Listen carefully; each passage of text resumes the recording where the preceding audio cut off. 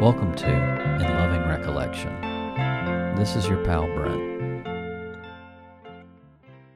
I need to admit something to you.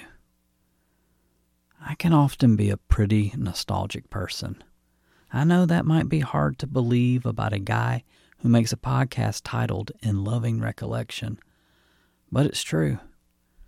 For me, there are fewer things in this world more potent than nostalgia. And as someone with a natural inclination towards reminiscing, there really is no time of year more nostalgia-inducing than the holiday season. Almost all of my early memories associated with the holidays are positive, and I feel fortunate that my feelings towards this time of year haven't really dissipated as I've gotten older. I'm grateful for the emotions that the Christmas spirit can conjure, especially when triggering a sense of time and place that include those loved ones that are no longer with me.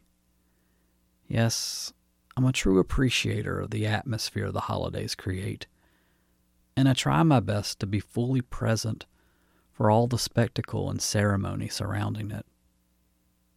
For the last few years or so, we've been hosting Christmas for my side of the family at our house. The role of host has been one that I've really quite enjoyed. I mean, every time I get to set up this card table that I purchased from an estate sale that reminds me of the one my grandparents had and would use as the kids' table for their Christmas dinners, well, it just feels so incredible. Another benefit of hosting duty is being able to control the music.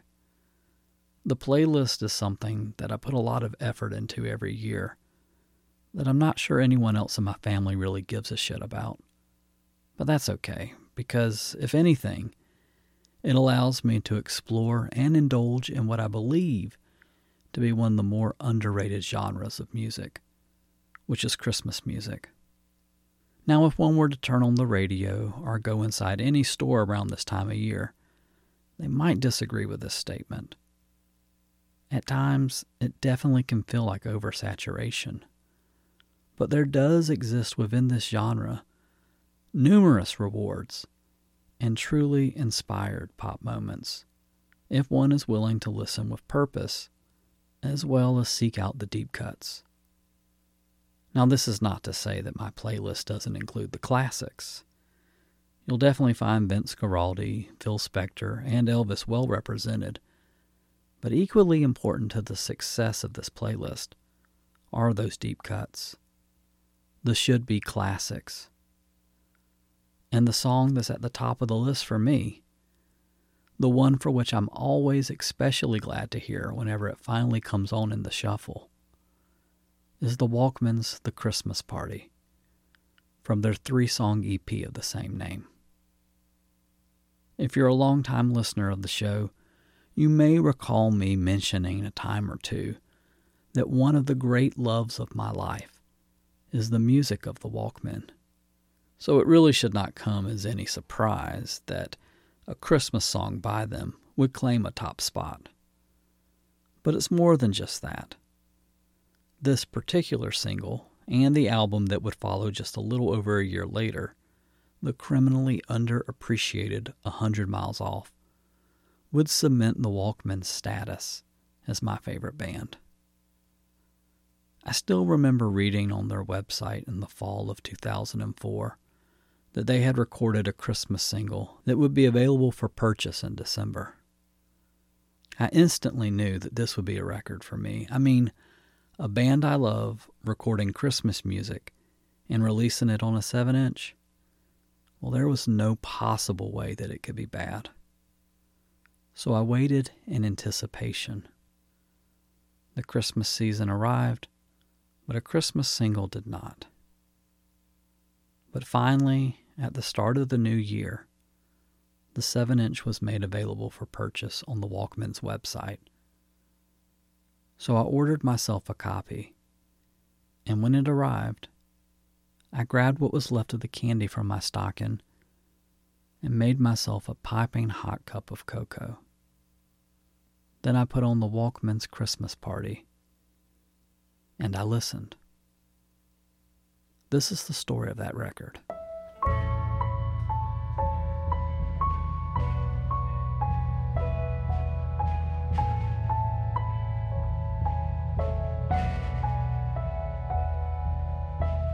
Hi, my name is Walter Martin, and we are going to discuss the Christmas Party single by the Walkmen that we put out in 2005, I bet. Okay. Walter Martin, before moving to New York City and spreading holiday cheer with the Walkmen, would grow up in Washington, D.C., spending the holidays there with family, which would include his cousin and future bandmate, Hamilton Leithauser. Our moms are sisters, so we lived across the street from each other. Their parents, our grandparents' tradition was to do a Christmas Eve party every year. So, that tradition is just sort of dwindling now. But yeah, every Christmas Eve we'd have a big party. We'd switch off, and either at their house or at our house. So we would switch off every year, basically. A lot of old family friends would come. So it was a really nice thing. Christmas Eve was the big night for us. I know a lot of people do Christmas dinner, but we did Christmas Eve. By Christmas morning, everything was over. Martin would begin playing in rock bands during his middle school years while attending St. Albans School in D.C. The band he would form during this time, which would include classmates Matt Barrick and Paul Maroon, would, following their graduation and relocation to New York City, morph into the band Jonathan Fireeater, who would play a pivotal role in the burgeoning New York City rock scene of the mid to late 90s. Following Jonathan Fireeater's disbandment, Barrick, Maroon, and Martin would go on to form the Walkmen with Hamilton Leithauser and Peter Bauer in 2000. And it is following the release of their 2002 debut full-length, Everyone Who Pretends to Like Me Is Gone, that the band would sign with the Warner Brothers subsidiary Record Collection, who would release their critically acclaimed sophomore effort, Bows and Arrows, in February of 2004. Containing perhaps their most well-known song, The Rat, the attention the album would receive would help to further the public's awareness of the band.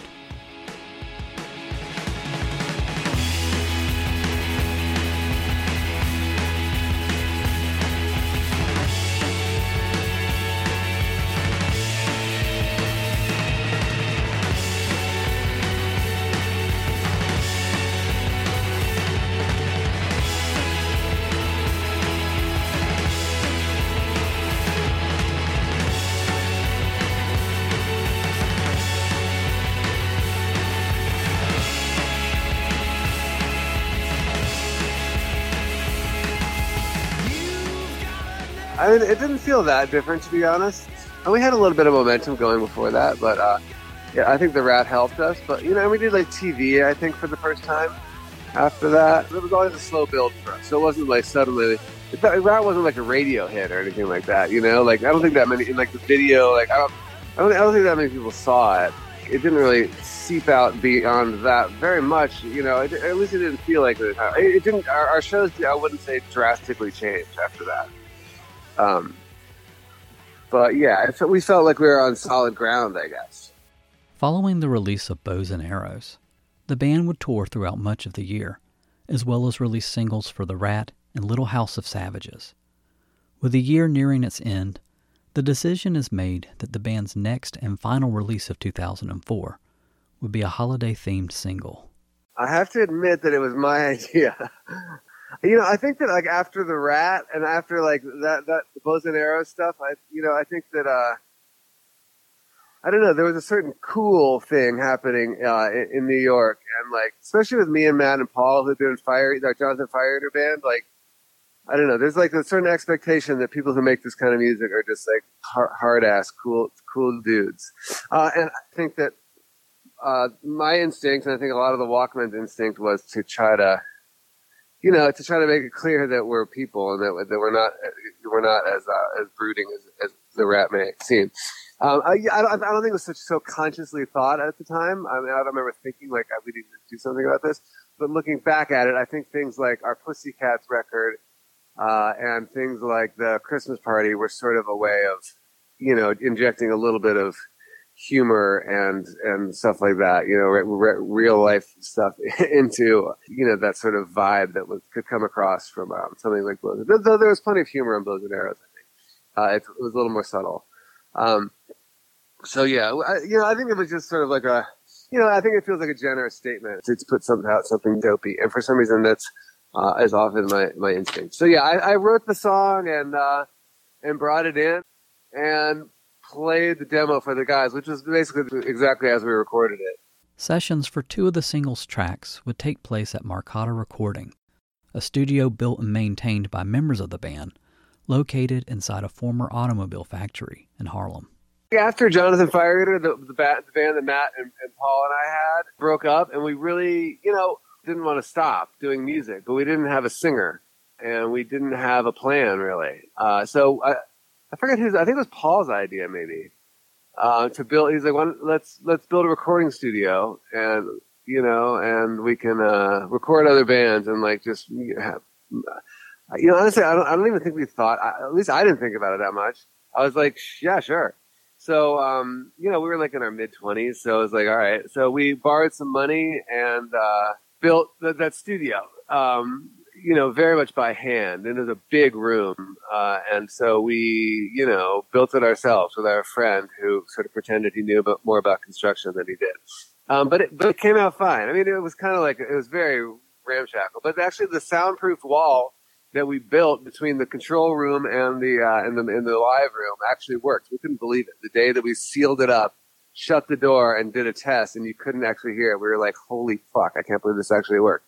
So, yeah, it was a fun studio. It was very, we didn't know what the hell we were doing as far as recording other bands. We tried to, record other bands, and, there would be, tape spooling on the floor. It was like, we always said that it felt like an episode of, Three's Company or something, where there'd be, tape spooling on the floor, and, the manager would be in the other room, and we'd be trying to clean up the tape. Or no, it was like Faulty Towers. And it was very comical. It was actually so comical. I wish that somebody had documented it because it was ridiculous.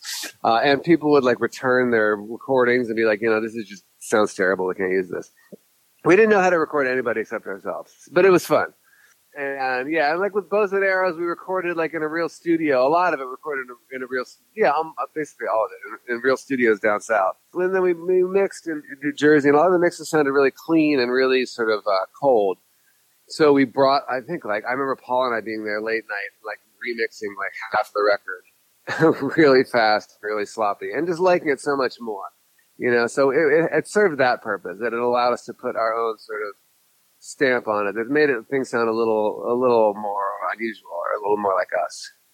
The sessions held at Marcotta would be engineered by Kevin McMahon, who had begun working at the studio in early 2004 and would later take over its operations, relocating the studio to a barn in upstate New York and going on to record a number of records there, including seminal works by Real Estate and Titus Andronicus. He did live sound for us a bunch. And I think he approached us about, because Walkman started touring a lot. And so I think he approached us about, or maybe we approached him. I don't remember how it happened, actually. But he ended up recording people while we were out. That was probably one of the first things he recorded for us. So he recorded that, and he recorded our Pussycats record, and maybe some other stuff. I don't remember. But he was a real engineer, knew what he was doing. And then they made a record.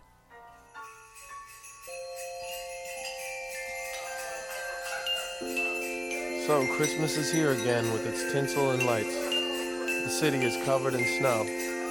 At our house, family and friends have gathered tonight to eat, drink, and share the holiday cheer. And this December, like December Christmas before, Party opens with its title track, a rollicking and playful number bathed in reverb, percussion, and Paul Maroon's always excellent piano playing. The combination of this, alongside Hamilton Lighthouser's signature snarl and ethereal 60s girl group-like vocals provided here by Nicole Sheehan, create a sort of late-night drunken wistfulness, a mode which the band would often employ to great effect throughout their entire catalog.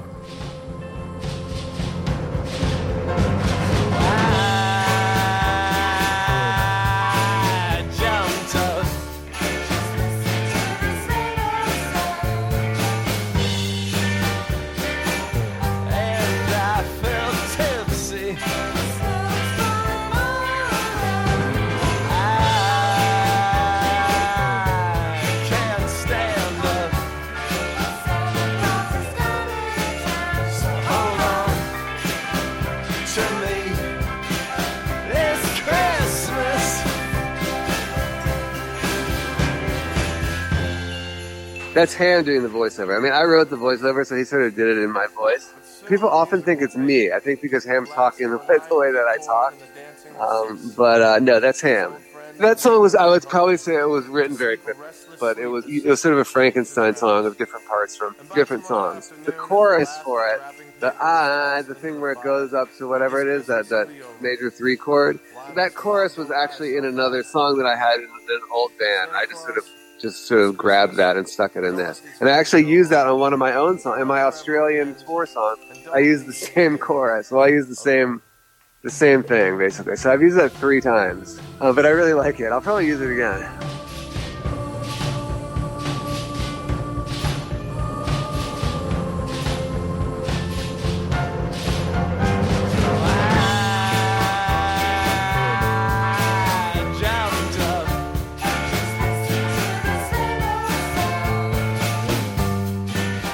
That was Ham's girlfriend at the time. She sang in a band that I was playing in at the time. And so she was, I don't remember how that happened, but she was there, and so she sang on it. Yeah, that part was supposed to sound like Indian Wedding by Roy Orbison. It's a great song. It has this pre-chorus that I used to be so obsessed with, which is, I think it's the same thing as, well, not the same thing, same idea. Just a little ooh, sort of a dreamy pre-chorus. So that was lifted from that. Paul's piano playing is great on that. Yeah, I remember actually the recording sounding a little, sometimes when you have a demo, like I probably really liked the demo for this that I had made, and I think sometimes when you're trying to imitate a demo, what you end up with is pretty dry and can be pretty boring and lifeless. But I remember, my recollection is that it had that quality of being a little bit boring and lifeless, and then Paul put that piano part, which was not on the demo, put that sort of wild piano part on it, and just really brought the whole thing to life. And I remember being thrilled by that.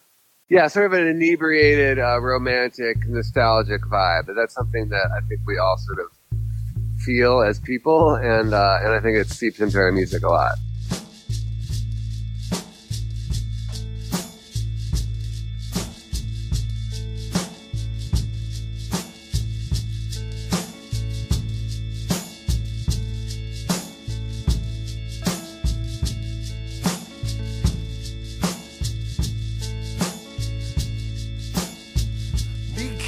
It's 8 o'clock in Boston, and Filene's has just locked up. It's so good to see the stars. I thought we'd lost them. It's time to fly into the mystery. Drive your car to Beverly. Fly up into the mystery. Fly into the mystery.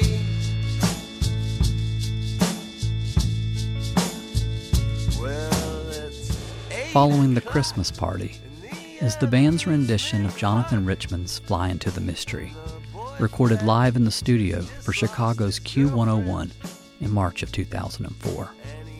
And though the lyrical content of the track is not necessarily specific to the holiday season, it still very much works within the context of this specific 7-inch.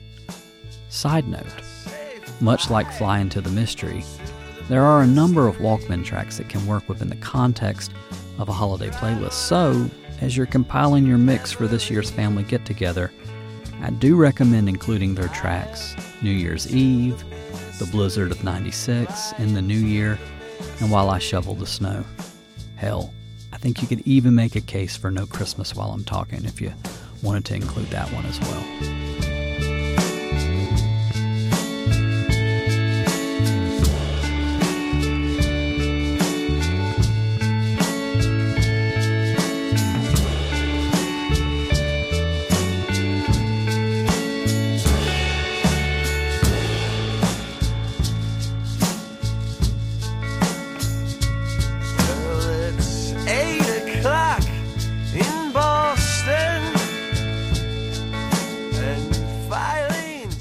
I think that we probably just loved that song. I've always loved that song. There's so many great versions of it. The one I've always loved is the one that's on Rock and Roll by the Modern Lovers. I think it's his first solo record after Modern Lovers, though it's still called Modern Lovers. It's a really great record, and that version of Fly Into the Mystery is so excellent. So yeah, I think we just covered it for, I don't remember exactly, but my guess is that we covered it for a radio show, because we used to like to do covers for radio shows for some reason. My guess is we liked that recording and had it lying around and we wanted to use it, so we just used it. It didn't have anything to do with Christmas or anything. We just wanted to flesh out the Christmas thing. You know, that's my guess. I think it works nicely. Yeah, it's romantic and it has sort of dreamy quality. I think if it hadn't worked at all with the other stuff, we probably wouldn't have used it. But I think it made sense, so we just used it. I wonder if we ever got rights. I wonder how that works. We probably don't even own that recording, but whatever. Christmas Party ends with a descent into chaos on the noisy, expletive-filled track, Eggnog.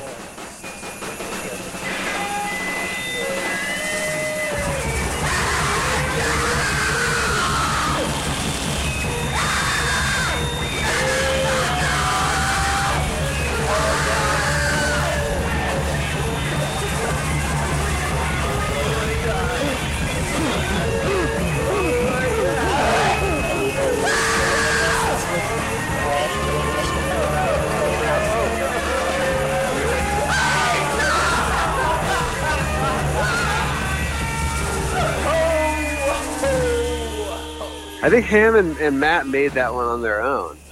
I think the writing credit for that is Lighthouser Barrett, if I'm correct. Yeah, they made that. But I don't think a ton of thought and composition went into that. But, and I'm not sure how many times it's been listened to. I'm not sure if I've ever even heard it. I think if it came on, I would not be able to identify it. For the single's cover art, Hamilton Lighthouser would work on its design with his sister, photographer and designer Anna Lighthouser. Yeah, I think it's just a photo of a Yuletime log on TV, right? Yeah, I don't remember. I think Ham and Anna made that at his old apartment, is my recollection. Having initially hoped to release the record in time for the holiday season, the single would not be available for purchase until after the season had passed. But nevertheless, Record Collection would release Christmas Party in early January of 2005. Unfortunately for the band, their single did not become the instant holiday classic it deserved to be, and they were unable to dethrone Mariah Carey. I don't remember if we got any press or if anybody said anything about it. I don't even think we played it live. I remember we played it live like right when we put it out, like once or twice. But it was always hard to play live, like because I had a lot of talking. People were like, "What the hell is going on?" So I think we probably played it live. I remember we covered Silent Night too. What did we cover? We used to cover Snow. We would cover White Christmas into We Three Kings, and I think we did that. I remember doing that in Philly. I bet it was like a December show. We played the Christmas Party and we played White Christmas into We Three Kings. But I don't think we ever revisited it, as far as I remember. At the beginning of this year's holiday season, with that spirit of generosity that is so prevalent around this time of year, the Walkmen, who had been dormant since 2013, would make the announcement that they would be reuniting in the new year. That once again, as in olden days, happy golden days of yore, our faithful friends who are dear to us will be near to us once more. And though this might seem like a Christmas miracle, it should really come as no surprise to the fans of this band, because nearly 20 years ago, the Walkmen would exhibit this same generosity of the season with the release of Christmas Party. And as for Martin's feelings on the record, he's proud of what he and his bandmates were able to create together and what the single represents and the overall legacy of the Walkmen. I love it. I'm very proud of it, actually. I like that song. I feel like it's our first sort of veering off course into what made us probably less successful than our contemporaries. Looking back, I'm proud of that instinct. But if we had who's our maybe I don't think we had a manager right during that period. I can't remember. They may have said, "You know what, fellas, we should play up the cool thing, and you'll go and it'll go farther." But we didn't have a strategy.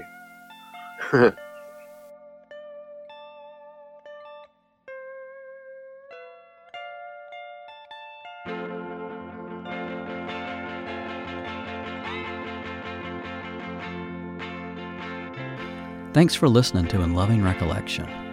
A very special thanks to Walter Martin for speaking with me about this very special record. Unlike the majority of the Walkman's recorded output, Christmas Party is not available on the various streaming services, but copies of the 7-inch are always out there on the internet for purchase. Or you could do it the way God and Santa intended and check out your local record store. See if you can find a copy that way. You know, they say that every time a cash register rings at an independently owned record store, an indie band gets its wings. Seek this stuff out. It'll make you a better person. You can find us on Facebook, Instagram, and Twitter, or at inlovingrecollection.com. Merry Christmas, Happy New Year, Happy Hanukkah, Merry Kwanzaa, Happy Holidays to all. We'll see you in the new year. We'll get through this.